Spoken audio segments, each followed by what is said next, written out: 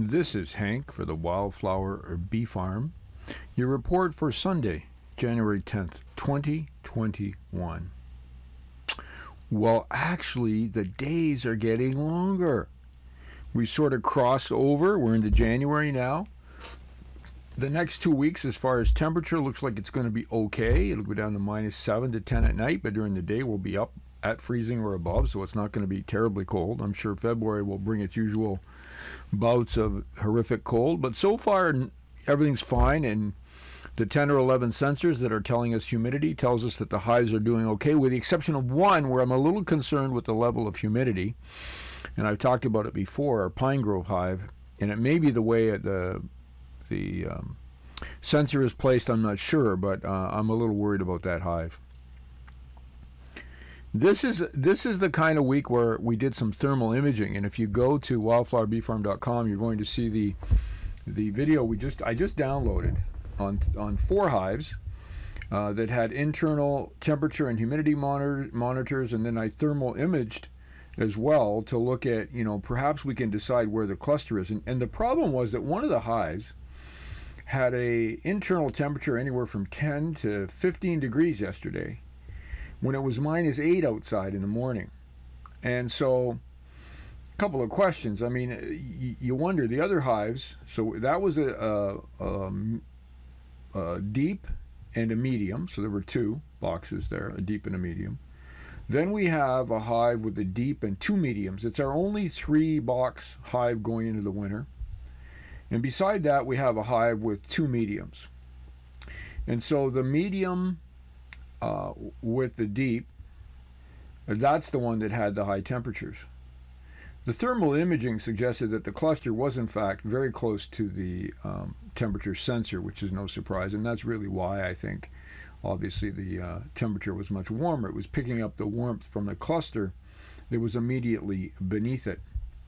The deep with the 2 mediums, or just the 3-box tree pad hive, the clusters appeared to be in the sort of center of the main deep, leaving 2 boxes above without any bee activity, and the sensor above that, which would explain the colder temperature. And the 2 medium with the double medium boxes, the hive was somewhat centrally located, but because they were mediums, there wasn't much of a distance, I think, between the cluster, which allowed it to also warm somewhat. Not as much as the first, but the others. So the thermal imaging is very important to help you understand, first of all, if your bees are okay, if you don't have any internal humidity or temperature monitoring. But also you want to know where they are if you have that kind of monitoring, so you can sort of understand where they're at.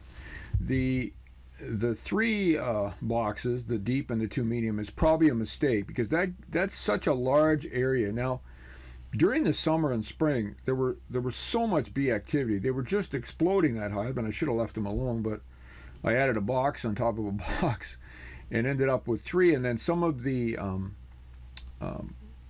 comb that the bees made in the upper box was attached to the lower, causing, and I tried to look at it thinking, well, if I take this box off, it's going to be quite a mess.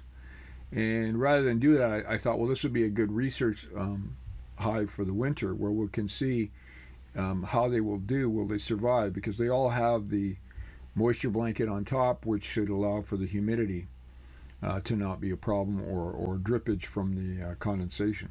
So we'll see what happens there. I mean, how this hive survives, what happens in the spring. So that's been very exciting. We've also noticed in a number of hives they've brought out some of their dead colleagues who didn't make it through, the worker bees. But all the hives are fairly active in the sense of when we look at the internal activity through temperature and humidity. Now, in planning for this year, we're looking at, how many hives do we have? We're going into the winter with 31 hives. The general attrition rate is thought to be about 15%, which means we may lose anywhere from 3 to 5 hives naturally. Who knows how many more after that. And the other debate I have right now is, do we do a formic acid treatment in the spring or not? I'm thinking we will, because for some of our splits, they didn't have any treatment because they were split late in the season.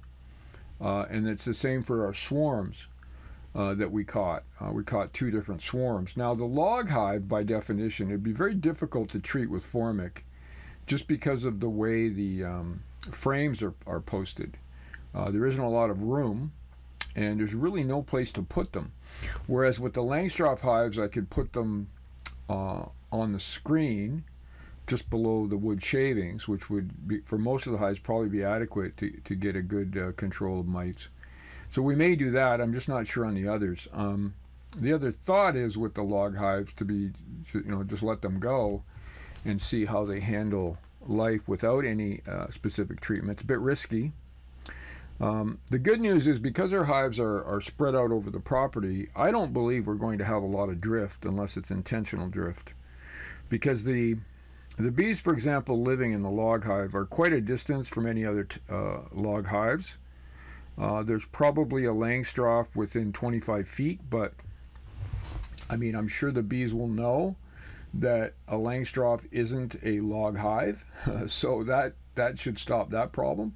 But it'll be interesting to see what transpires as we get through the winter.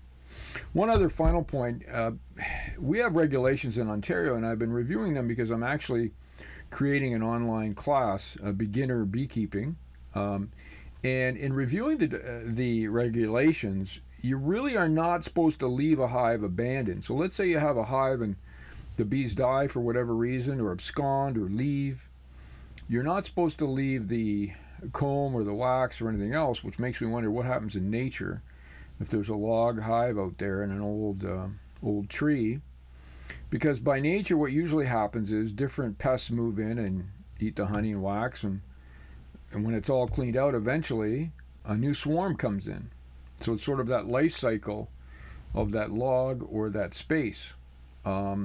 So we're going to have to debate that once we start losing hives that are, in fact, our log hives. We have a total of 5, but most came in late in the season after swarming was finished, so we only have 1 swarm in one of those that I featured on a number of videos and podcasts.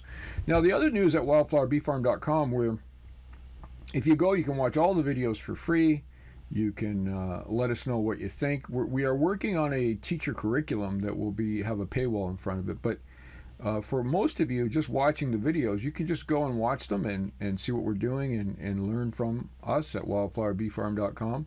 We're also on Instagram, post probably 2 to 4 times a week, more in the summer obviously, but go have a look and comment and follow us on Instagram. We put a lot of information up there as it comes due from the farm.